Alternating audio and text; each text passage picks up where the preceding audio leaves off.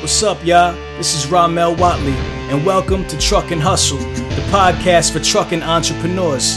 If you want to learn about the trucking industry from the business side of things, you're in the right place. Every week, I interview the people who are making it happen on a daily basis. I get them to share their successes, their failures, and sometimes even their secrets. The goal is to show you how you too can create financial freedom in the booming trucking industry. So sit back, relax, and enjoy the show. Turn my mic up. Take it there. Yeah. On the road to the riches. Life takes a toll like bridges. Good friends become foes and snitches. Better watch who knows in your business. All right, Hustle fam. We are back with another amazing episode. And today I am in North Jersey. I am with Mr. Nicholas Curattalo. Did I say that correctly? You did. See, I heard you say it, so I had the cheat code. You had a cheat code, that's true. Of Area Logistics. You are the executive vice president here. You guys are in the big and bulky space, moving appliances, furniture, all that good stuff that people order offline. All the ugly stuff. All the big and bulky ugly stuff, right? Yeah, That's what you guys specialize in. Very interesting niche. I'm excited about learning more today. Before we kind of get started, man, introduce yourself a little bit. Tell the Hustle fam a little bit about yourself real quick. Sure. So Nicholas Curattalo. I've been in logistics since 2007. I've been in sales since really, I guess like 1994.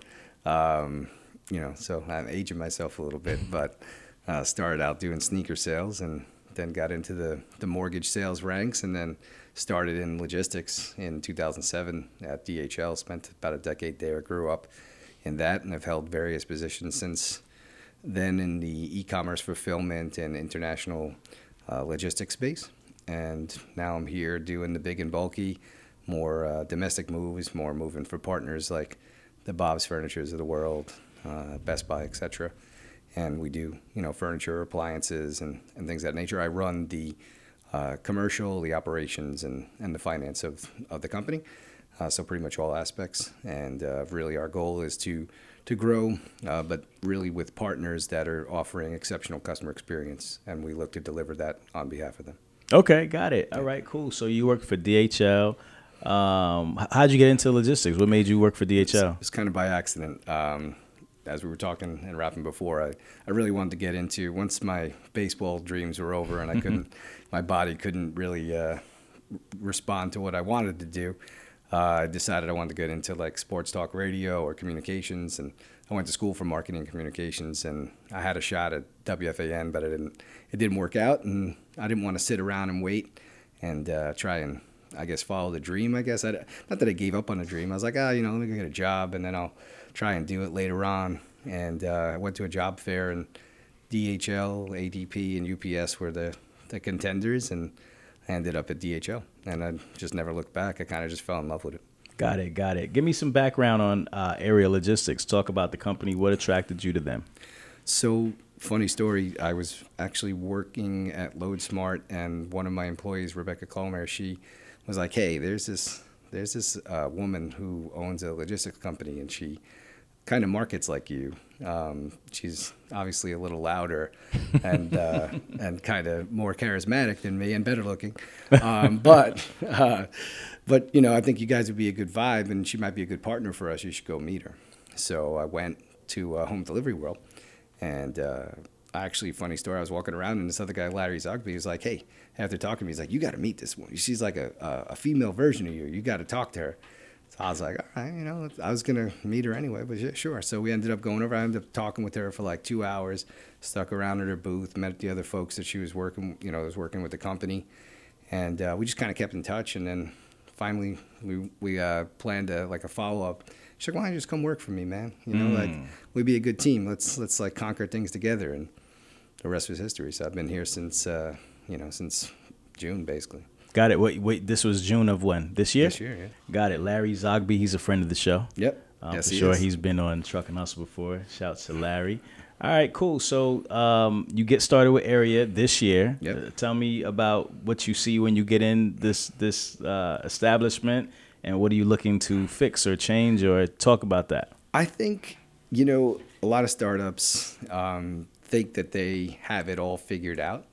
But I think when I've worked in startups and at larger companies, so I think I'm actually really impressed with what has been done without certain things that I'm just used to being put in place. So it's really putting in some of those processes and different things that you would normally, expect somewhere else, right?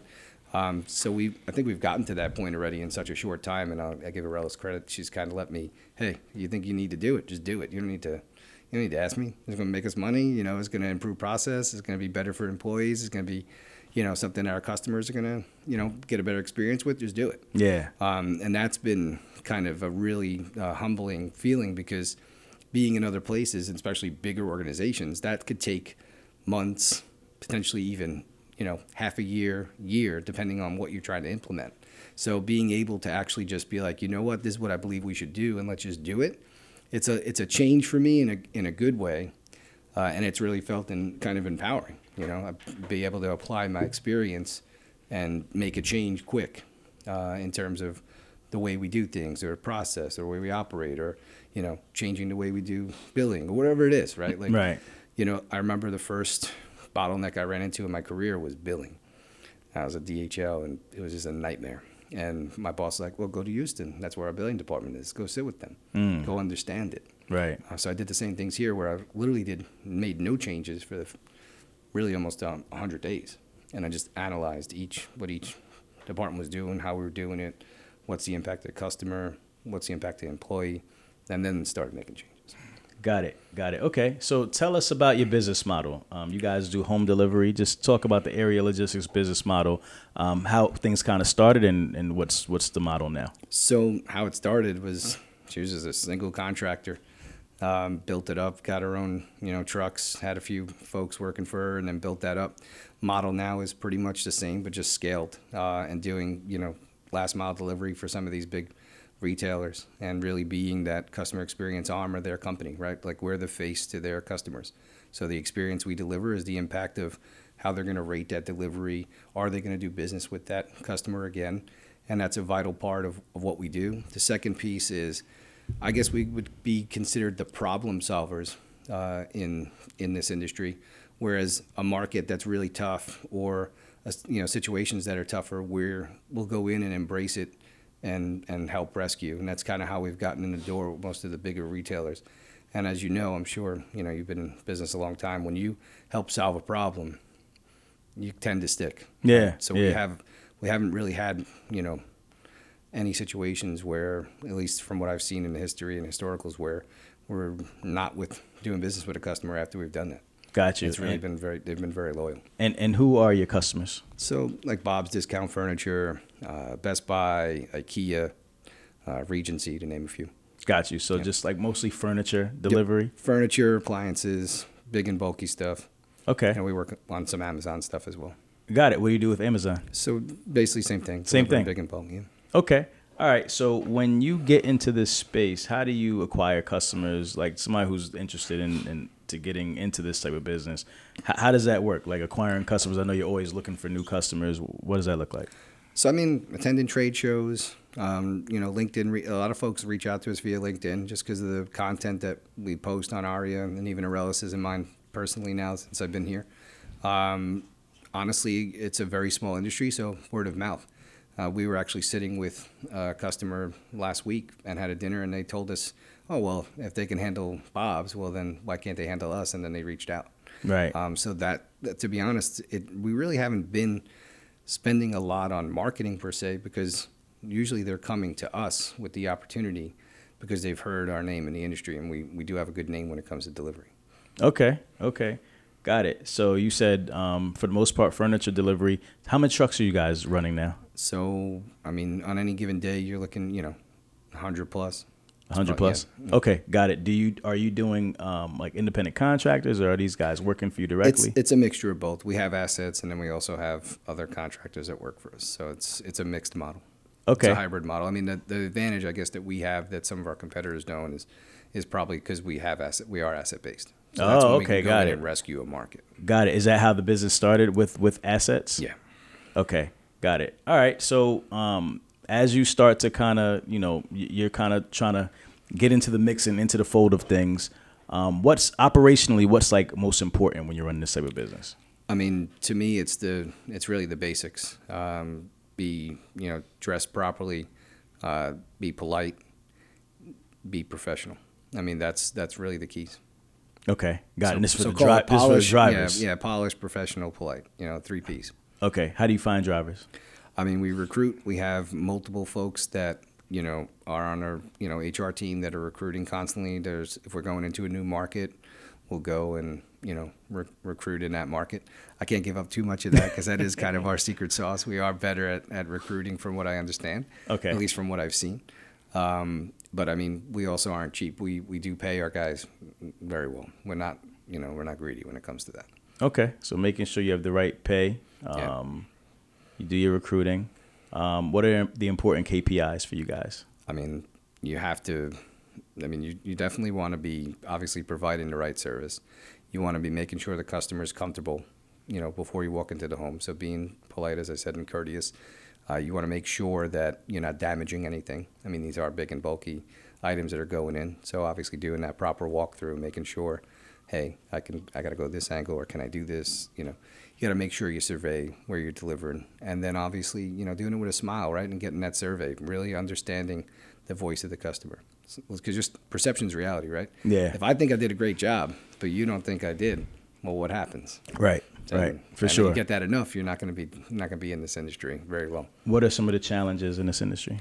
I think, honestly, it is big and bulky, and there are going to be damages that go through. I think some customers, we try to tell folks to go in and do a run through with a video. Everybody's got a phone these days, right? Some customers are like, no. I don't want my place filmed. I don't want, So it's hard because then they're, so you got to take pictures at least, do whatever you can do your due diligence, but that is a challenge. So claims are always a challenge. And I think, keeping, it's tough out there. I mean, especially bad weather, different things of that nature, keeping these guys motivated and making sure that they're going to be showing up every day, right? That's a challenge. Got it. And then operationally, what do you guys have, like a central dispatch or? We have central dispatch. We also have managers that can dispatch if needed. Some of the folks require, on-site dispatching as well, so we'll have support for them off-site, but a lot of the dispatching happens on-site. Okay. And what does like a typical day look like for you guys? I don't think typical is in the vocabulary. Right. But no, I mean, typical day is hopefully, everybody gets on, the managers get on site on time. Usually, my WhatsApp is ringing at about 5 a.m., between 5 and 6. When you say the managers get on site, what do you mean by that? So they have to go, whether it's our facility or the customer's facility, they got to get there. So you guys have a warehouse? We have our own facilities. We have 3, one in Edison, one in Indy, one in St. Louis. Okay. We're expanding, actually, so we'll have more coming. So you have a warehouse space where this furniture is being held? Yep. Right? Okay. So it comes in, for some customers, it'll come in, we'll divvy up the routes and, stage everything. And then the driver's got to load. They come in and they load, usually like 5:30, 6 in the morning, depending on the market. And then they'll go out for the day. Okay. So you guys are responsible for managing the warehouse as well? Correct. All right. So basically, how does that work? So let's say a customer like you name one, Bob's, yep. Right? So Bob's is getting an order from online or whatever the case may be, or in the store, and then Bob's distribution center sends it to you guys, or how does? So it depends. There's certain models, and they have multiple models. So in their model, it could be at their facility or from their store. Okay. Or they can have you manage a facility. So so the person orders it, the stuff is at their store, and then you guys go pick up from there. That could happen. Or it could be from the distribution center, or they can send, via LTL or FTL to our facility, and then we distribute. Okay. And the reason why they would send it to you is because they just don't have... Maybe they're not in that market, or they just don't want to... It just makes more sense for them to outsource it in that space. Okay. All right. So they send it to you guys, and then you have your drivers then go ahead and deliver it. Correct. Do you have any other companies picking up from your warehouse, or is it only you guys? It's usually just us. Yeah, we don't really, at this moment, that's not part of the model, but I mean, you never know. That could be a part of it. Because now in Edison, we are doing fulfillment. So there is a potential chance that we may now be given off to a competitor, but honestly, it doesn't matter because we're making money on the storage. Right, you still make money on the storage Yeah, as well. yeah. Okay, so the business model is the person orders, it goes to one of your warehouses, you guys get paid for storing it, however long that is, but it's usually not a long storage, right? Usually with these items, you don't see more than 2 weeks, if that. Got it. But there's a lot of, like, we do pallet in, pallet out as Okay. well. So that sometimes it could be like, hey, we're just going to store this in this market for now because it's just easier. Yeah, I was gonna say, why would it store for 2 weeks? That's a long time. So that's just to hold stuff. We got to remember, you got to set up the delivery, right? Okay. So how does that work? So furniture deliveries are not the easiest to set up. I'm sure if you've had it, everybody wants what? The weekend. Yeah, Right? true. Now it's a little different now that people work from home. Right. But prior to COVID, it was probably a little more difficult, I would imagine. Unless you're retired or you got to take the day. I mean, I remember having to take the day off. Yeah. Because they don't give you the window. They give you like, hey, your window's from 8 to 3. And it's like, 8 to 3? What the heck? I can't even leave the house. Right, Like, right, what, right. What are you right. doing, right? Yeah, I hate that. Now we, try to give like a 2-hour window, which is a lot more manageable. Okay. And then we have technology where you can even like track where your delivery driver is for that day. So like, hey, oh man, he's 20 minutes away. He just got to that delivery. Okay, I could run out, get a coffee, or I could go get lunch, or, I could take a nap, whatever, right? Like, you used to not be able to do that. You used to be like on guard, looking out your window. Right. You when's don't this know guy when the coming? driver's Yeah, coming. And yeah, if he so- comes and you're not there, he's got it there. He's skating off. Yep. They don't wait. No, they're out. I mean, honestly though, our guys are pretty good, I would say, because the way we set it up, we don't overload them. We don't usually have too many missed routes. So I honestly could say that from being in the operation now and really observing it, that they're not, and even if hey, customer called, they'll go back. Yeah. So How many deliveries are you guys doing a day? depends on the day. I mean, You said you have 100. You could have 100 trucks. yeah, it out could be there. over 1,000 in a given day. So Easy. 100 trucks could be doing like 10 deliveries a piece. on average, yeah, 8 to 10. On an average 8 to day. 12-ish, depending, yeah. Got it. That's a lot. Yeah.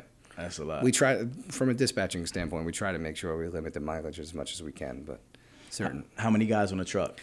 2, if there's heavier stuff, there could be a third man. Okay. And that's kind of typical in this space. Okay, got it. There's never, I mean, I haven't seen 4, but I imagine with other specialty stuff, and because we do white glove as well, so, if there's something that's really, serious, that's expensive, like we'll add that, whatever we need to do. Yeah. Even if it's not in our current model. Is there a difference between the pay you guys get for white glove or just a regular basic delivery? Oh, absolutely, because white glove is going to be usually higher value. Okay. It's going to be set up, right? So if you order a refrigerator and you want it set up properly, not just dropped and put in a spot, or washer and dryer, or whatever it is. If there's plumbing involved, electric involved, that's considered white glove. Got you. And you talked about claims. How often do you guys get claims? I mean, I would say we're in the single digits on that, which Okay. is pretty good. Is that one like your metrics that you're always trying to That's, track? I mean, Is that the main thing? I'm tracking it. P&L's mine, so absolutely. Anything that's costing us money and not making us money, I'm looking at. Right. But honestly, it's really ways to reduce that, because obviously that affects everything, right? The more claims there are, the more upset the customer is, the more upset our client is, and it's just not a good experience, right? And then obviously the driver, everything's impacted. Everybody's impacted by that. So if we can really reduce that, at least from our side, right? Because there are some claims that we cannot control, and that's if it comes damaged. But the key is at loadout to identify those things. Okay. So this way you're not bringing a damaged item to the home. Right. What technology do you guys have on the truck? So it really depends, because it depends on the client. So we don't technically, it's each client is different. Okay. And that was the challenge to me, because in every other aspect of logistics that I worked in, the provider owned the technology. So we do use LM Pro, which can bring everything What's in called together. LM Pro? LM Pro. LM Pro. Okay. Yeah, so they can bring everything together? in for us, but yeah, I think that's actually been my biggest challenge, converting into the big and bulky last mile, is the customers want to own the data, and then they give you the data out, whereas I was always notifying our on time and the KPIs and everything, we were measuring it. So especially at DHL and logistics, at different places I was at, that we were measuring that stuff. The customer relied on us for that information. Gotcha. In this industry, it's like, nope, they own it. They want to They know before we know. I mean, we know as well because we're tracking it, but I'm saying they know just in the same. It's kind of interesting. Gotcha. So it's not like you're going into a QBR and it's a surprise, What's a QBR? Like a quarterly business review. Okay, gotcha. So like normally QBR. if I went into a QBR at DHL, I'd be presenting that data to the client as opposed to as something to like pitch the business. And, hey, we're doing great. We're at 97%. Right, but they already know. They're like, hey, you guys are at 97. Yeah, you guys are do good. better. Yeah. Come on, you get to 98, 99. Yeah. But no, honestly, I think the key in this business, especially, if you're under 100 million in any business, but the key in business is really to look for the right partners. I don't like to use the word customer. I think the partner's customer, that's a different story. Like that's their customer, and that's our customer as well. But you want to work with partners because you can plan together, you can strategize, you can talk about the future, you can make investment, you can work out what technologies are going to work together best, how you deliver best practices, how you train the teams. When you have a partner working with you that way, you can scale and grow better as opposed to guessing if they're going to leave for a penny or two. Right? You don't want that. And that's, to me, I think that's the key to any business is look for partners. Don't work with people that are just going to drop you because you're 5 cents more. Yeah. That makes a lot of sense. And I think it's so more important than this. I've learned in this industry, it's even more important. Got it. In terms of the way you guys are positioning yourself throughout the country, you said you have 3 warehouses. 3 warehouses, yeah. Why are they located where they're at? Trouble spots for clients. Edison, just because we're local, it's New Jersey. That's where the business originated. Indy and St. Louis were trouble spots for some clients, multiple clients, not even one. And we've been able to really do a good job in those markets, which are, relatively tough markets to operate in. So there was a need there. Yep. Was it a certain customer that was like the catalyst for it, where they said, hey, we can use someone in Indy, and then you guys kind of set up based on that need? Yes. Okay. Got it. All right, cool. Interesting. All right, so the in terms of P&L, when you guys are looking at your financials, because that's what you take care of. Yep. What are the things that you're looking at on your sheet? Line items. What am I not looking at? Really, you're just looking for where there's waste and spend, right? And where we can spend better to enhance not only just our partners but our people, right? Yeah. What, are we giving them the best tools they have to succeed, or are they, do they have everything that they need, right? And are we spending money in the right places? Are we investing in the right markets? Or are we, looking at, do we have enough technology to, logistics, we're still kind of stuck in, 20, 30 years behind. Oh, for sure. In a lot of, and I think last mile is very much still behind in technology. So our focus really for 2024 is to be a difference maker and kind of automate as much as we can to enable our partners to be better, to expect more from us, and for us to really step our game up in service. Got it. What does that mean when you say automate? How do you automate? So creating dashboards where, you can see everything. The whole, everything's transparent. Everything's transparent. Transparency is key. If you're not transparent with your partners and their customers, you're probably going to lose. Is that not how the business is now? Like, not saying your business, but just the industry in general. I think just in general, business is not as transparent, even with all this technology, as it can be. Right. And I think that the companies that become more transparent will ascend. I think we're looking at a great consolidation in the logistics space, and we've already saw it. You've seen what happened with Convoy. You see what's going on with some other companies. I see that happening more, and I think the companies that are spending way too much on frivolous things probably going to find themselves in a real bad shape in 2024. How has that impacted you guys, though? Because there is a lot. The industry is very tumultuous. Is that how you say it? Tumultuous and volatile right now. How has that impacted you? And what part of that has impacted your space? For me, I see it as opportunity. I think we're in a good spot. Financially, we're in a good spot. We're ready to invest. We're ready to look at, even acquisition by, acquiring other companies that are in duress. So if you're listening to this and you're in last mile, you could reach out. Right. What type of companies are you looking for? People in the big and bulky space, or are you looking for other types of last mile? I think in the big and bulky space is where we'd rather stay, but I think we keep an open mind if somebody's got, assets, namely warehouses and some of the spots that we're looking at that we would potentially look at. But I think it really would be delivery companies that maybe they're getting it right, but they just don't have enough runway, or maybe they just need help, or maybe, they're just tired. Gotcha. Maybe they just want to get out. They're worried about what's going to happen. Me, frankly, worried? Sure. Listen, this is definitely going to be a rough next 6 to 18 months for anybody in any business. If you're looking at the historical data, that's what it says, right? I hope I'm wrong, but I don't see that to be the case. But I think that this particular industry will not be as impacted because people still got to move. They still got to buy furniture. They still got to keep their food cold. If they can afford it, I guess. Right. I hate to laugh about it, but it's just, it's part of the nature. Yeah.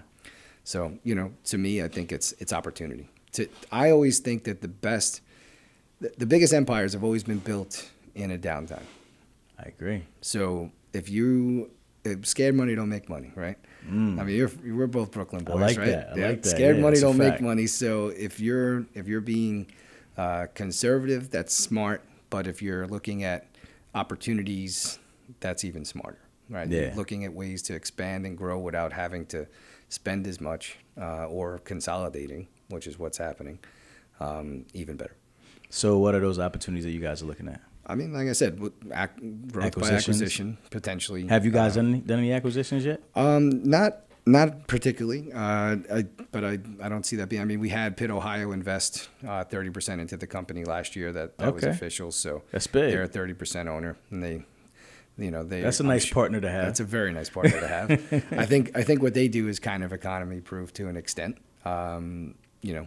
So yeah, I'm sure that. But what was the reason for that? To explain why you guys had that acquisition or let them invest in the company. So this happened right before I came on. So from what you know, from what I understand, they were really attracted to probably the same way that I kind of was looking at Aurelus as like this really badass, right? Like she really is built a lot, and she's woman owned and she's minority owned, and she's really bootstrapped this thing, right? So I think that was attractive to them, and she's a natural sales and marketing type person, right? So it doesn't hurt. So to me, it's funny because I have kind of a similar reputation, but I haven't. I don't know. It's different. I haven't started my own because I tried. Right. I tried starting my own stuff, but it didn't take off. It was right before the pandemic. We could talk about that later on. Sore subject, but no. Listen, you live and you learn. But I think the reason is that she has been an ascending star, and I think they saw somebody that, hey, we need to diversify our portfolio, and last mile logistics is not something they're in, and there's a lot of synergies that go between LTL and last mile. So a lot of her customers, I can see Pitt, Ohio doing, business with. I think that's what they were probably thinking. Got it. Okay. And we're starting to do that now. We're starting to do a lot of cross-selling and things of that nature. It makes a lot of sense. All right. So looking to acquire some other last mile businesses. Are you guys interested in any other verticals of transportation? I saw you guys have some big trucks. Yeah. Right? Yeah. So we do some full truck work as well. Yeah. What are you doing? Just moving for different companies that meet. Dry vans? Dry vans, 53s, 26s. Shoot, if somebody's got flatbeds, we'll go buy them. We don't have them, but refrigerated, whatever. When did you guys start expanding into that? I believe about full truckload. 2 or 3 years ago. That was kind of the start of that. Okay. We haven't crazily expanded that, but I think the demand may end up pushing some of that, depending. But if there's trucks available, then we'll go get them, right? Does that help in the last mile space at all? Or is that kind of like just a different business? It's totally different. Because were you guys getting work for the full truckload stuff? Any dedicated stuff or we have some dedicated, but they're smaller companies, nothing that the average person would know. Gotcha. But it's all dedicated. Okay. So some dedicated contracts. So they keep them running. Keeping them running. How every many day. how many big trucks you got? I Semis. believe currently, I think there's about 8. Okay. Yeah, nothing crazy. Smaller part of the business. Yeah, it's a lot smaller part of the business. Okay, got it. All right, so as you guys look to expand, you said you're moving into some different, obviously you've already moved into some different parts of the country. Yep.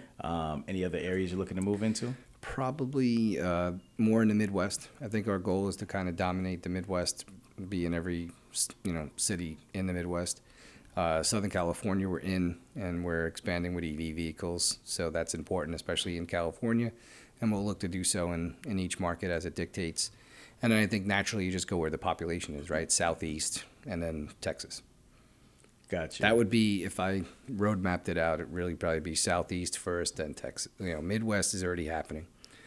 Southeast, we're in the process. And then Texas and the rest of California. Got it. How's this industry doing overall? Is it thriving? Is it like with everything going on? Is it like kind of, just sustaining itself? Like I think it's barely getting by. Like what's going on? I think it's sustaining. And honestly, if you're asking me, I think if you can keep your revenue, or even if you're at a 10% loss from 2024 to 2023, I would actually think that you're doing okay considering what's on the menu. Right. If you're growing, then you're in like probably the top 1%. Are you guys growing? Hopefully, yeah. I would say from projection standpoint right now, I'd see us growing in 2024. Yep. At least from a revenue and EBITDA standpoint. I'll knock on wood. I don't want to jinx it. Yeah. Projections are only projections, right? For sure. You don't know what the climate is, and the thing that we're kind of we're kind of held to what orders are coming in, right? We don't actually control it. Even if we have the customers, if they're not getting orders, well, that could stunt our growth. So even if we have 20 customers, but if their orders are down 30% year over year, where our business is going to be down, right? Yeah. So it's hard to say, but from the projections, even if, from a conservative standpoint, I would see that being, growth next year for sure. Got it. I was talking to, what was his name? Rob, from Diacon Logistics. What's his name? What's Rob's last name? I forgot, but he's the president of NHDA, and he was saying basically how the margins are extremely slim in this business. They are. Right? So in order to grow, like what are the things you have to look at in order to make money because the margins are so slim? I mean, you need to make sure you have really good insurance policies, because when those claims come, you don't want to get hit, because that's where you can really, do that. You need to make sure you have good fuel partners. And you need to make sure you're spending your money wisely in every other aspect, marketing, the teams you hired, people that work for you, etc. Got it. Rob Davis. Diacon Logistics. Yep. Yeah, he was talking about that. Margins could be as low as like sometimes 4%. Yeah. It's just a very tight business. It can be, for sure. Yeah. I mean, that's why it's important to have partners. For sure. Because the partners understand that you have to operate at a certain margin in order to keep scaling with them. And if you're dealing with folks that are just looking to rate, lowest rate, you're not going to be able to scale your business. Is it do you prefer working with the contractors or with your employees, or is there a difference? There's not really much different. I think it's just a preference of whatever just a preference, and it also allows you to scale a little bit more. Yeah, I mean the contractors allow you to scale probably faster. W-2 though, there's advantage, and certain customers require it. Got you. So there's some places where you won't even be able to get in if you don't have your own employees. Correct, or your own assets. Got you. Do you know how the business started? Was it initially contractors or was it employees? That is a good question. I believe I would have to say it's contractors, because she was a contractor, so that would. Oh, she was a contractor at first. Yeah. She was out on the truck. Yeah. Get out. Yeah. Here. Okay. Yeah, man. She was delivering furniture and big and bulky. Yeah. Yeah. She's got those muscles, It's not all Barbie dolls. That's real deal stuff right there. Yeah. Okay. Cool. So what are the you said claims are one of the big problems in this industry. What are some other challenges? It's tough to say, because that's really the biggest thing I've seen is claims. I think otherwise it's really just it's a grind, man. It's a hustle, right? It's getting on that truck and hustling, right? No pun intended. I'll do shameless plugs for you guys, but But I think claims to me is the biggest thing I see in terms of all the other logistics industries. This is probably the biggest challenge. Got you. What about in terms of like, do you guys have to train your drivers, like safety? Oh, absolutely. What type of compliance do you guys have to? Are you guys up against? Like, talk You got to about be DOT that. compliant. You Yeah. have to, train these guys. They have to shoot. We do role plays. At Role these plays? stand-ups. Yeah, we're to practice courtesy and professionalism, right? Really? So, yeah. Okay. So where you guys do that in the office? We do it right out Or at the right warehouse? right out the loadout. Okay. Yeah, we just got some of the places we even got like a mock door. Really? Yeah, yeah. And you just like knock on the door and You act like you're making a delivery. Yeah, yeah. Is that something that you guys do, or is that something that's like an industry I standard? think it's I mean, I would hope it's industry standard, but I know we've been doing it since I've been here. Got you. So we do, I'll drop into some of these places. The guys won't know I'm coming, and I'm like, all right, let's do a role play. Okay. You gotta listen. You gotta put people on the spot. I mean, this is their job, right? It's the key to the best experience, right? So Yeah. you gotta role play every now and again. I mean, I did it with sales all the time. That's a fact. I never really thought about that, but it makes a lot of sense. Yeah. How is driver retention? Is it hard to get drivers? It's hard to get them, but I think once you get them, we've done a good job of keeping them, and I think that's the difference that we kind of have in the market. Is that most of our guys have been with us 4, 5, 6, 7 years, whereas other places it's like a merry-go-round. Got you. Is workers' comp a big issue for you guys? I know guys can get hurt doing this job as well. Yeah, I mean that's where the contractor thing is better because then they have their own stuff. But yeah, even with the W-2, people get hurt, but our injuries have actually been pretty low. So Gotcha. that's one thing that again. How are you? What are you doing to keep them low to minimize them? Is there Safety. anything that you get in front of to make that happen? We just constantly every morning drill into them exactly what they need to do. Like go over team the safety. lift Yep. and all Yep. that kind of good Yep. stuff. Yep. Making sure they're doing the right thing. Make sure they have the right apparatuses. They have different things. They know how to lift. You go over that every morning. It's like you almost like have to, I wouldn't call it brainwashing, but you got to just reinforce it, right? You keep hearing it. It's like that when you're in school, right? Your teacher would say something 3 times, right? So if you do that in the morning, hey, make sure you bend down to lift this way. Make sure you're doing this. Make sure you're wearing the right shoes, like that's a big thing, right? Yeah. Get a lot of, you are on your feet all the time. You need to be wearing some comfortable insoles, right? Even if you're wearing the boots, get some Dr. Scholl's, something like that, That's right. Are you guys CDL or non-CDL? We do both. Both? Yeah. Okay. But for because we have like some courier business too that we do. What's the courier business? So like, just doing like inter-office moves in Manhattan, things like that. Oh, really? Yeah. When did you guys get into that stuff? I think that's been since For the a beginning. while. Yeah. That's like a car. Yeah. Well, it's usually like a van or something like a van, like a little van. nondescript van. Mm-hmm. Okay. That's cool too. So is it like paper or what do you mean? Could be whatever, right? It could be office supplies. It could be office furniture. It could be just documents. It could be whatever. Okay. Yeah. Got it. So how do you? So the bread and butter is the furniture stuff. Bread and butter is furniture, but that is better margin than some of the other stuff. So like that's why we're going into fulfillment because there's really good margin in that. And you got to be diversified, especially like what's coming. We're confident in what we're doing in big and bulky, but it would be, foolish of us not to try and put our eggs in other baskets too. When you say fulfillment, what do you mean by that? Just so people could understand. So fulfilling orders, or at least like holding large, pallets of orders that, say there's overflow. Like we're in Raritan Center, which is in Edison. That's like a pretty centralized place in terms of being able to service all of New Jersey, the New York metro area, and even the Philadelphia metro area. Okay. So we're able to hit 3 of the larger populated areas in the Northeast by having our facility there. Oh, okay, got it. So there's a lot of companies that space is a premium, especially in that geographical area as that we're in now. So that's a great place to be. So we can help them store overflow, or we can help them even fulfill orders if they need to in a closer location. If somebody's just got fulfillment on the West Coast or Southeast or in the West or Midwest, we could help them.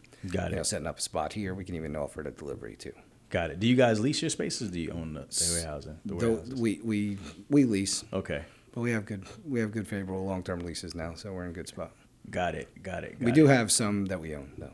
Okay. Like we do have some spots, and even stuff that we don't use, we even sublet to others. Okay. So, yeah. You guys have a little empire growing over here. We're trying. For sure. All right. So, what's the next steps? What's the next moves for you guys? What's on the horizon? I think, really is to acquire, whether it's, acquiring new partners or acquiring other businesses in this space that, either in duress or just want to get out. I think it's expanding into warehousing and expanding into other markets where the population is growing. Gotcha. Which I think we've seen the mass exodus out of California. We're seeing a mass exodus out of the Northeast to an extent. Yeah. And I think the population is going further south. It used to be go west, young man. It's go south now, right? So how do you keep your hands on the pulse of the industry? Like, where are you reading? Where are you getting your intel from to understand? Well, I listen to Truck and Hustle. Well, of course you do. I'm not running for office or anything. No. Of course you do. No, I mean, I think it's really, LinkedIn's very powerful. I think LinkedIn is a platform that's free, and of all the platforms to really still do things on, and it's truly still organic, right? And I think most folks, like if you have 10,000 followers on LinkedIn, what do you think that's equivalent on Instagram? In terms of value? Yeah. 10 million. Yep. And see, people don't get that because if you have 10,000 followers, 90% of those followers are going to see what you put out. And they're decision makers. Yep. They actually can, like, if you go on Instagram, like, you could have bought like 80% of those. Yeah, too. exactly. And really nobody on there is, I don't want to say nobody, but they're not there for business. People are on LinkedIn to do business. They're either there looking for work, or they're looking for opportunities, or they're looking to connect with people for business. Instagram is for play. Yep. And, for fun and pastime. But yeah, LinkedIn is the spot, man. And it's funny because I used LinkedIn to get one of my big sales when I was at DHL, and DHL was a curse word when I was selling because we were going out of domestic, and so many companies didn't oh man, I had these great rates, now I can't use them. So I was selling in like the toughest time of it, and I remember we had like a handful of customers left after the dust settled, and I'm like, well, what do I do? Right. And I'm like, oh, what's this LinkedIn? And That's like the spot. It's like 2008, 2009. We're talking like. So how do you? All right, so here I want to get some secret sauce, man. How do you navigate LinkedIn in order to get sales? I think engagement. Talk about it. So it used to be, you could send a message and somebody would answer. Now you kind of can't do that because you get like even myself. Now that I'm on the opposite end, I'm on the buying end for the first time. Right. My inbox is flooded, right? So using the information on there is key. Like I had a guy from Oracle. Man, I actually got to get his name because I got to shout him out. This is really good, and I'll show you. Okay. He sent me a baseball bat. So he must have did his research and understood that I love baseball. And he sent me like a mini bat, and it was a Louisville Slugger, those mini ones, and it had the Oracle on it. Yeah. They wrote me a personalized note.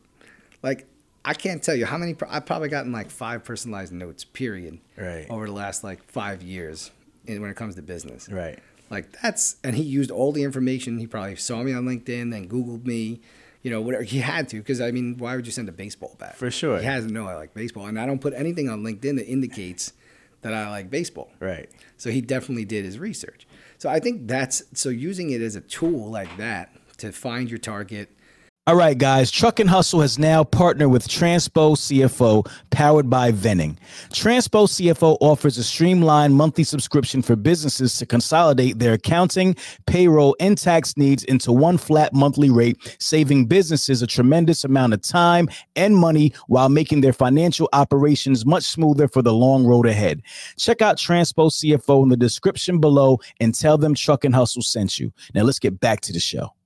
And then do what you got to do. I mean, he even got the address to here. I mean, we just got here. Well, let me ask you, did it work?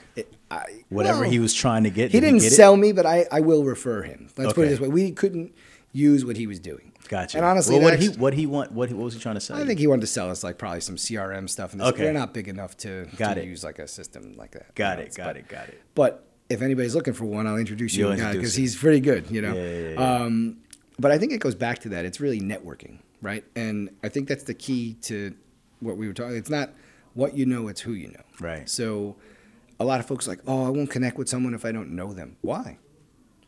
Expand your network. It's a virtual network. You can connect with anyone in the globe.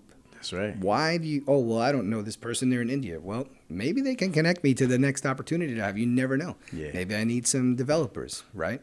Or maybe I want to outsource my customer service, or maybe I want to find somebody, I want to expand into, I want to go to big and bulky in other countries. Right. Well, if I know somebody in that area, I can always say, oh, wow, they're in my network, or they're one away. Hey, maybe there's a chance they know someone. Hey, so-and-so, do you know Ramel, who's at, Truck and Hustle? I want to get on the show, right? Yeah, How do you do that, right? Yeah. It just doesn't happen by osmosis all the time, That's right? right. So it's really about who you know. So how I started using it initially versus how it is now is really transformed, but still has been the same. It's consistently building a network. And then really it's personalizing, right? If you're not offering help and you're not providing some sort of help and you're asking, I think that's the biggest problem, and I'm sure you get these messages. Oh, yeah, hey, Nick, how you doing? We have this great service, and I think you should use it because we're the best ever. I don't give a crap. Make it relatable to me. Right. To me, it's about, hey, I saw that you're a supply chain decision maker at Ryder, and I believe I could help you cut costs and improve service. I'm probably going to answer that one, right? Whereas, hey, it's all about me. Make it about them. Yeah. What problem do they have that you can solve? And that's not just LinkedIn, that's just period. Right. That's the secret sauce. And if you just apply that digitally, so you can do it two ways. You could DM them, or you could start posting content, tagging them. I mean, you could really get aggressive now. Oh, yeah. And start tagging the company that you want to do. You could reach out top to bottom, get connected with some folks so that when you do have content, it starts showing up. Because you don't have to be first or second connection for things to pop up in the feed. If you start trending and using the right hashtags, you're going to show up. Yeah. I'm actually guilty. I have not, I gotta be honest, I went on like a little hiatus of like posting, Right. but my following's still growing. growing. So I feel like, That's because you popping, man. yeah, I guess, I don't know. It must be the bald thing. I don't know. But, and it's a shiny head, but no, I mean, honestly, I just am genuine. So I do try to help people. And Yeah. even if it's not going to bring business to me, no matter where I go, I'm a people connector. Gotcha. And I think that's actually been why I've been successful. I think it's why my LinkedIn, has grown. I think that's why I'll continue to grow, is because I want to help people genuinely, even if it doesn't benefit me. And it comes back around to you, right? Yeah. Hey, Nick's in that spot. Oh man, he helped me do this. You know what? Hey, next time I'm at a trade show, I'm going to look for a lead for him. Like I do that for other people that help me. Hey, like I have a friend of mine, David Field, shout out Dave. He's the same way. He's a people connector. So he works at Passport. If I run into somebody that needs their services, hey, Dave, I'm not asking for, hand back to me. It's like, hey, Dave, I got something for you. Yeah. And you just got to keep building a network like that. And then you don't have to work as hard. You work smarter because you're going to constantly get, what's better, a warm lead or a cold lead? Definitely a warm one. Hey, I know I'll take somebody a who hot can do one. this. Well, we're from Brooklyn, right? Yeah, give me I a got hot a guy, right? It's always, I got a guy. And that used to be like a negative connotation for me, but honestly, I think it's the best thing ever. Yeah. I do. I have a guy. If there's something that you need in logistics or in the Yeah. business world, I probably know somebody who can help you. It's good And to be the guy who got a guy, man. Exactly. The guy- It's a good feeling Yeah. to be able to help people out like that. 100%. Do you use any like the paid stuff like Sales Navigator or anything like that? Or you just kind of like engage. I do. What was it, like $30 a month? I Yeah, mean, I yeah. even forget. It's on now. It's on Apple, right? It's on auto pay. Yeah, it's on auto pay. I don't think I think it's like I don't even think $70 I don't even a month, think actually. I've expensed it. I think I've always spent it myself. Yeah. I think at DHL I'm expensing. After that, I stopped expensing. You stopped Yeah, I expensing just it. paid for it. Yeah, I think my favorite LinkedIn hack is what I do is if there's somebody who I want to get on their radar or a group of people who I get on their radar, you just comment on their Yep. posts. Engagement, yeah. Because it just shows everybody else who was on that post that you commented, and then right, you're just in that group. No other platform does that. You know what I mean? That's what makes LinkedIn very special. And then true. every single time another comment is added, you're added to that and you see it, and then like you can continue that conversation, and it's like a group of people who have commented, and then you're like in that circle. And it's you know what I mean? Yeah, it's And easier to digest on LinkedIn. Like Facebook, you can do that, but you can't. It gets like to be a cluster, and you kind of can't find it. But does it show you? Did it show you like on Facebook, like such and such just commented on this? No, post? it'll be like you'll log in later. It won't give you an alert unless you can turn on the alerts, maybe. But Yeah. it'll be like you and 6 others have commented, but then you got to like do more, and like so at least with LinkedIn, it brings you to yours, and then you can choose to scroll down, which is a little more aesthetically pleasing. Yeah, I love that because it's like I said, everybody else who's on the feed, and you know who's seeing you, and it gives you a chance to pounce if you need to. Like, oh, they just commented. Now let me jump on them. You know what I Yeah. mean? So you could be very intentional about things. I do that all the time. Like I just if there's a prolific person that posts, I make sure I jump on that post, even if I don't have anything to say. But I bet you've probably grown your followers since you've been doing that. I bet Oh, your yeah, following's man. been gone up like 110%. Oh yeah, my following has grown crazy on LinkedIn, and I mean we do a lot of stuff too. So we always have we have a large network, so we're always mentioning people and all that, and that obviously grows it as well, right? But yeah, man, LinkedIn is super powerful. I always tell people to make sure they get on LinkedIn for sure. It's free and Yeah. it's not rocket science. It's the ABCs. Yeah, 100%. All right, how much you guys making over here? Man? I can't disclose that. I mean, give me Not everybody has an NDA. around. I mean, are you guys over 20? Are you guys under 50? Oh, we're over 20. Okay, so you're probably around 50. I cannot. I'm not at liberty to say. You're over 20. Over 20. That's cool. I always got to ask. People like to know these. We're over things, 20. man. We're All right, over you guys 20. over 20. So that means they're at like 100 quick. Well, I just got here. You know, he very confidently said we're over 20. Like he didn't even think about it, right? If he'd have been like, you know, I think we're like 20. Yeah, we're probably over 20. That I'd have said it's like 30 or, you know, but he was like, oh, we're over 20. That means like 100, 150, 200, 3. That's true, and I didn't bite into your under 50 either. Yeah, yeah. You see how you have to see that? You see that? You have to figure out ways to get the information you want. So you could read between the lines. Let me read between the lines. I'm Yep. gonna figure it out. Yeah. But you guys are doing well. We're doing all right, which is amazing, man. It's great to see a business like this thrive and be able to grow, especially in a unique space. We always say that the riches are in the niches, man. You know. It's true. Anybody getting into trucking, transportation, logistics, supply chain, if you could find a niche, carve yourself out a niche and be great at it, man, you have a better chance than, doing what everybody else is doing. I agree with that, but I think actually the biggest thing is being obsessed with the customer. I think if you're obsessed Talk with about that. If you're How obsessed, do you be obsessed with a customer? put yourself in their shoes, right? You're a customer yourself. I mean, you've received deliveries. You just think about every aspect of that, and you just obsess over what you can do and just keep repeating it. And it's, there was a quote, and it was like, folks get, like pretty much it was along the lines of like, you get satisfied with, the routine of doing things, but really the ones that separate themselves are the ones that don't sleep until they get it perfect. And even when they have it perfect, they're still striving. You have to be able to take feedback. If you think you know it all, if you think you're the best, guess what?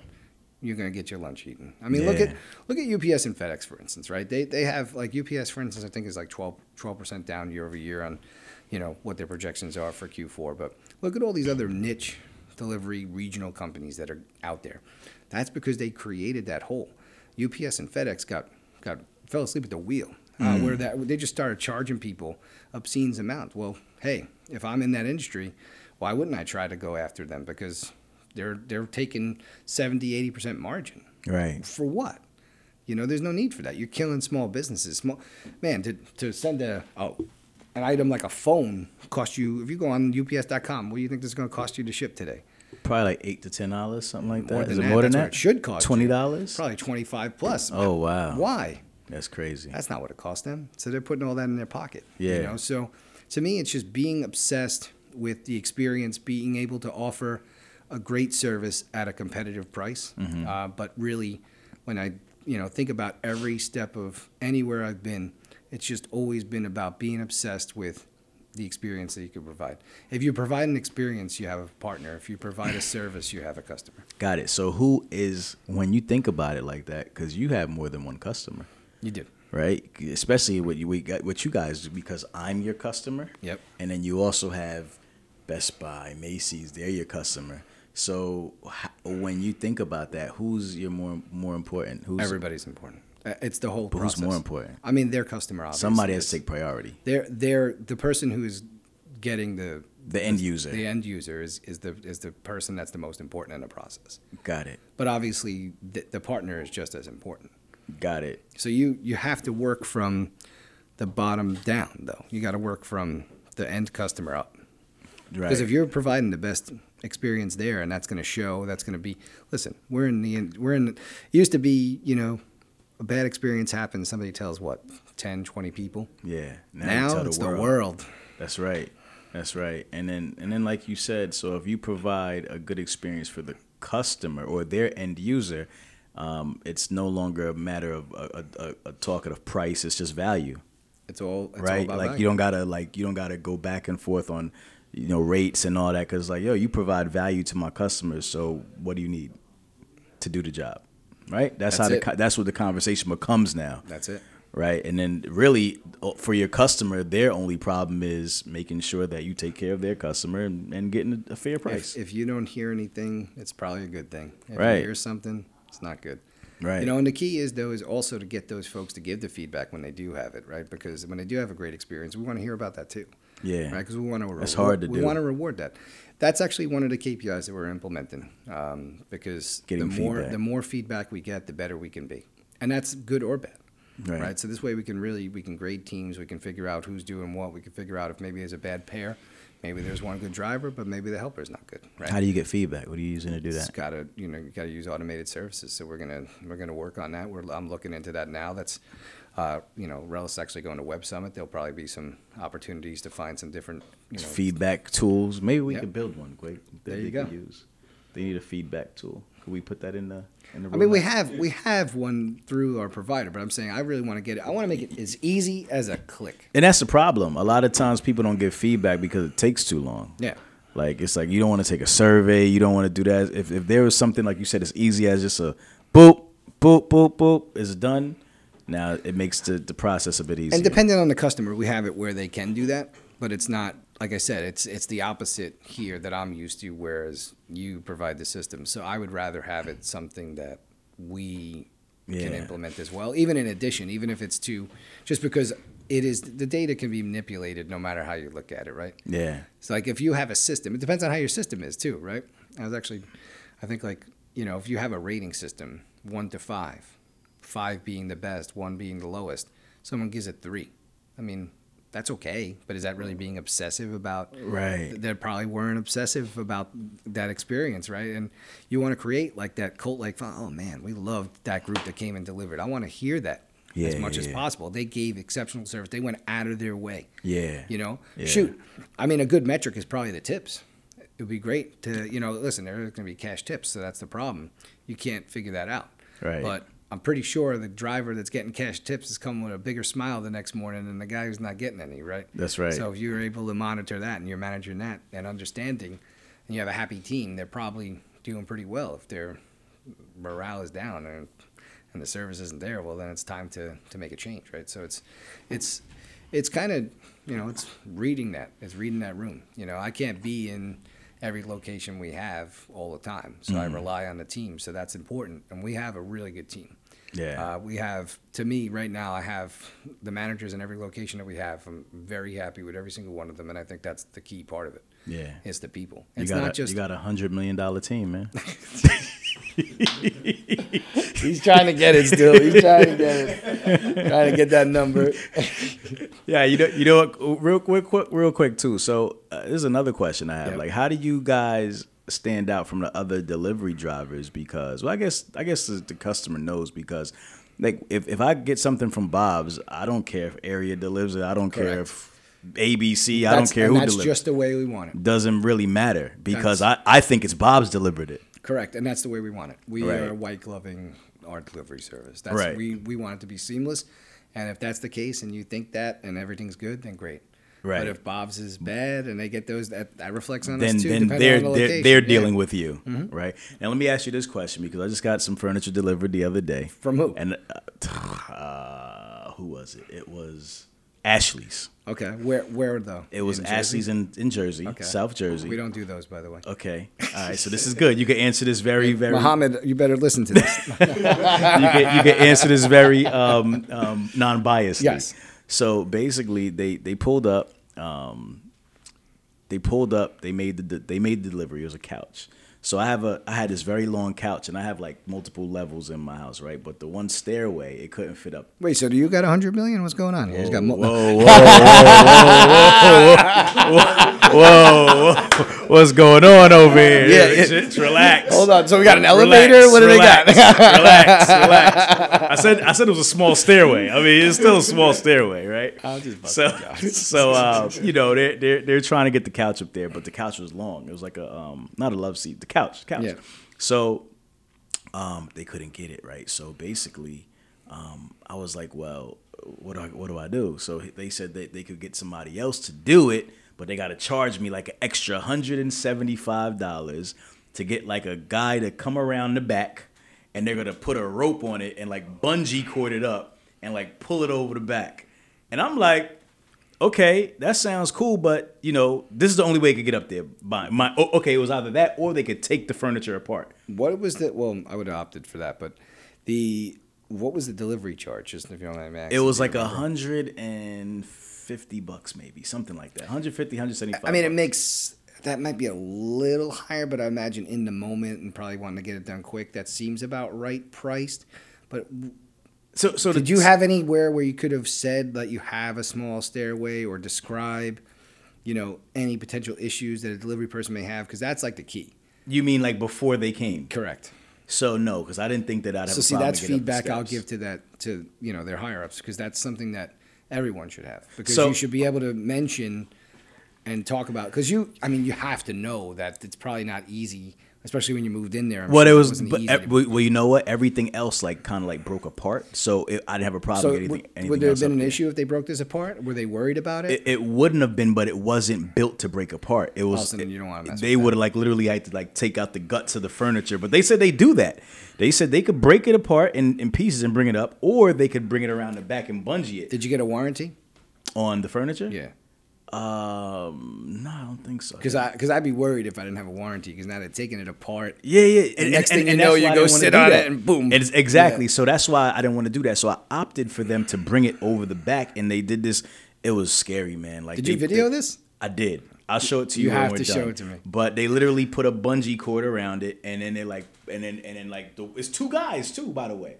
Two guys, one guy is holding it, the other guy is bungeeing it, and he's pulling it, and they get it up there, and they get it onto like the rail, and then the couch starts leaning over to the side, and the guy is like holding on to it, and I'm like, oh my God, this thing is about to fall and just break apart. And the guy was strong enough to do it. He eventually got it up. They got it, and they got it in. But my question was, are they supposed to charge me more for that? Because they're supposed to deliver it necessary. So I guess since your address isn't in this discussion, I'm not really sure. But I would imagine if they had to do this crazy, unorthodox method, I'd have to see your stairway too. But here's the thing, though, too. They were like, don't tell such and such. We're going to do it, and then you just pay us. Because you probably would have paid such and such more money, from what I would gather. Maybe. But that's not the way they said it. They were just like... Did you tip them in addition to the $170? I no, because at that point I'm paying like almost $400 smart move, to do the delivery now. Smart move. You know what I'm saying? They probably built... I mean, listen, were you happy with the service overall? I was nervous, but now I'm happy. The couch is in the house, and I'm good. It's not broken. It's okay.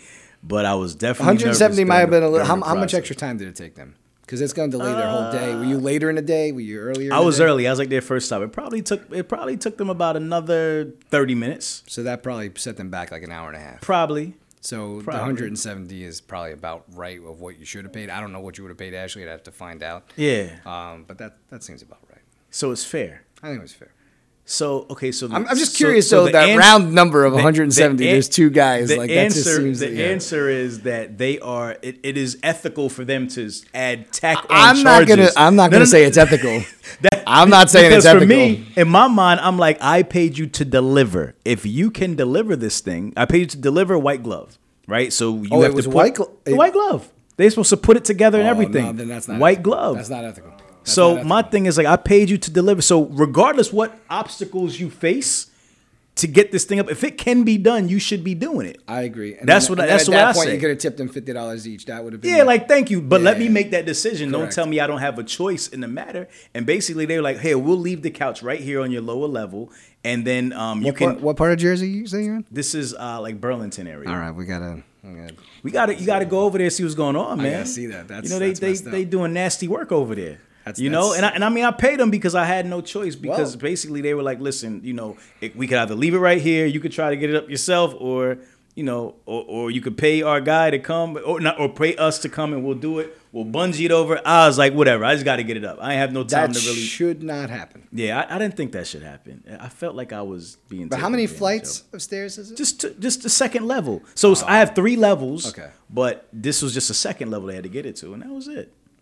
Yeah, I don't think that should happen. Yeah, I mean, because again, I paid for the white glove delivery. They had to put it together and everything when they got up there. Well, that's what they're probably thinking now, man. With this bungee thing's not part of our SOP, you know. Exactly. but the thing is like they were prepared for the bungee thing. Oh, they were right? prepared because that's their extra money, bro. It was. In What the are you gonna truck. say, no? It was exactly. So what I'm saying is in the truck and it was ready. Like they do this often. So it's not like it was out of the scope of what they do. It's just like they're just trying to make some extra money. Listen, customer Nick, customer Ramel, Brooklyn guys, it's part of the hustle. Yeah, they definitely hustle. Put on my EVP hat. I don't really like that, and if I heard that, I would not be happy. Anytime somebody says don't tell the management or don't tell the boss or whatever, don't tell somebody, you know somebody's trying to hustle. I would have just been like, sorry, I'm not going to accept the delivery. And then we just saw the whole change of a tone because the driver cannot, you know, that's a ding on them. No, but here, okay, I forgot this part. I did initially do that, and I called Ashley's. Ashley's took the call, and there's like their call center or whatever. It's not the furniture store. It's like whoever takes the calls for Ashley's. And they actually said that they have somebody they could send out too. What was the additional cost going to be? I think like maybe 175 or 200 something, Oh, 225 so or something. so then it's not as I- unethical as no, you no, think. I made, but the thing is at the end of the day, I'm paying for the delivery once. Why do I have to pay all this additional charges? Because you got that crazy stairway, man. No one told you to get that. Yeah, if you say that you could deliver it, you should know that there's going to be obstacles. To me, if it can be done, it should be done. Well, I agree with If you there's on no that. way it could be done, that's different. But I- if it can be done, now you're saying I'm going to do it, but on the condition that you pay me more for a job that you already. I would have paid to me look at for. your fine print, but I would think there's probably somewhere in there that states that if there's some sort of difficulty, that additional charges could apply. Gotcha. So it's probably really small. Is that what you guys do?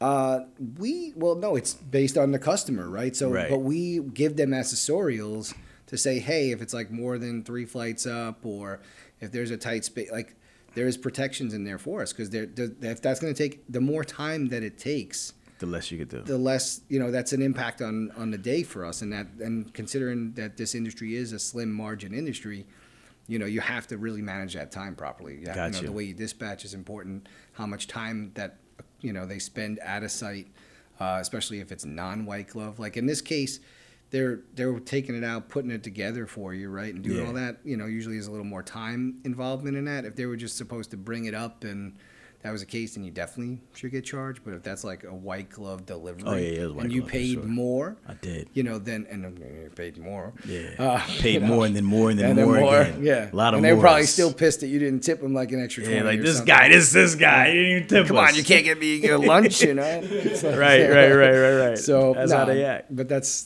just part of it. Yeah, It's part of the tough. game. But I definitely will have a discussion and let them. Yeah, I mean, come into the Burlington area, man. We need you guys. We operated down there at one point, but Oh, yeah? I'm sure we'll be down there again. Why at one point? Oh, What just happened? one of our clients. Oh, okay. You just we don't just do it. moved out of there. It's Just moved out not of as there. profitable, Got you. less dense. That's true. very- very rural. Everything is very Yeah. rural. Yeah, you're right. You want to be in tight, congested Densities. areas where you could do a bunch of deliveries in the small space. That's where the profit is. That makes sense. Okay, cool. All right, man. Is there anything that you didn't share with me that you'd like to get off your chest? No, I think we had a good talk. It's fun. I mean, we're not 100 million, but Yeah, 98.99. 98.99. He wants to go on record. That's our service performance. He's gonna go on record as saying it's not quite 100, but we're getting there. But at least you could shoot for the stars, right? We always shoot for the stars. At least you'll catch the clouds or the sky or whatever they say that is. Yeah, absolutely. All right, man. Give us a final thought, man. Before we get out of here, we got to give a final thought to our listeners, something to get them motivated about business, just anything, spiritual, wherever you want to go Sure. with it, and then let people know where they connect with you. So honestly, like I said, if you're going to do anything, be obsessive about it. There's no reason to do something half-assed or just be doing it because it's, what you need to do. I think if you're in a situation where, maybe you can't do what you love currently, you should be spending at least 10 hours on that to build, and then eventually you can gravitate towards that as you build momentum. But you should not be complacent. We only get one life. We only get one shot at this. Right. To not pursue what you love and do what you love is just a sin, no matter what religion you practice. You have to, and positive speak, right? Everybody's so naturally, humans are just hard on themselves, and they grade themselves. They're so worried about what other people think. Oh, I shouldn't do this, or I shouldn't go out here because I don't look. No one cares, man. You could be walking around. So one of my friends wearing, some crazy pants. I don't know. I don't notice. What do I care? I'm too busy doing my own thing. Like, everybody's busy doing their own thing. Stop worrying about it. Just get started. Don't worry about what people think. I think when you can shed, I think the transformation in a person, whether it's man or woman, and where they can really be their true self and their true potential is when they stop worrying about what other people think. And that actually happened for me a lot later in life than I would have liked it to. Yeah. But I think it's the reason that I'm able to, That's the first to be step. better. Yeah, that's the first step. Yeah. Look, I'll actually give you an example. You follow baseball, right? No. You don't follow baseball? Okay, so Alex Rodriguez. I'm sure you know. I do know A-Rod. So he struggled, even though he was one of the greatest players ever. His struggle was that he was always so worried about what other people thought. And he actually came out and openly talked about this. And when he truly ascended, he stunk in the playoffs for the most part, most of his career. But in 2009, if you go look at his stats, one of the best postseason performances there was. And how did it happen? Well, I think it's because he just stopped worrying about what people thought. He had the steroid problem and all this other stuff. He just, so much shame, he got humbled and he just performed, right? Peyton Manning had the same problem. Right. Just stop worrying about what people think, get started. It's a shame. You're only, you're really not only letting yourself down, but you're letting others around you when you don't reach your full potential. So just get started. That's a lot, man. That's a lot. It's a mouthful. All right, where can people connect with you, Nick? They can connect with me on LinkedIn. LinkedIn. Nick. I think I have it as Nick Curattalo. I don't know. Do you have another name that we don't know about? No, just Nicholas. I think I have it. Everybody always asks me. Curattalo. Yeah, well, because I recently changed it, I believe. I had it as Nicholas, but I feel like most people know me as Nick, so I changed it. Nicholas. Yeah, but either way, if you Google it, it'll come up. It's like the second or third thing organically. Okay. I'm on. He's popping. Yeah, I'm on Twitter at Nicky Trips. Nicky That's my Trips? poker name. Yeah, Okay. You play poker? I used to play professional. Are you any poker. good? I was pretty good. Yeah, I've been to Worlds. I've won my way into World Series a few times. Nice. Yeah, so Nice. I haven't cashed, significantly in it yet, but we'll get there. A little soon. something. Yeah, next year or two we'll get back into it. I took a little bit of a hiatus, There we go. so got to concentrate on building a business. Got it.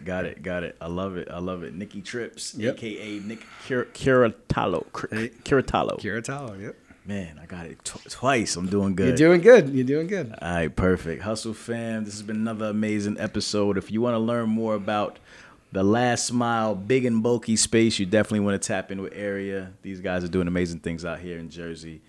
Nick, man, thank you so much for joining me today, man. Thanks for having me, bro. Appreciate it, sir. Hustle fam, you know what we do around this time. If you smell something burning, it's only your desire. Myself, Nick, we are out. Later. If you twisted, confused, or stuck about trucks, don't be dumb. This is the place to come. Truck and hustle. Let's go!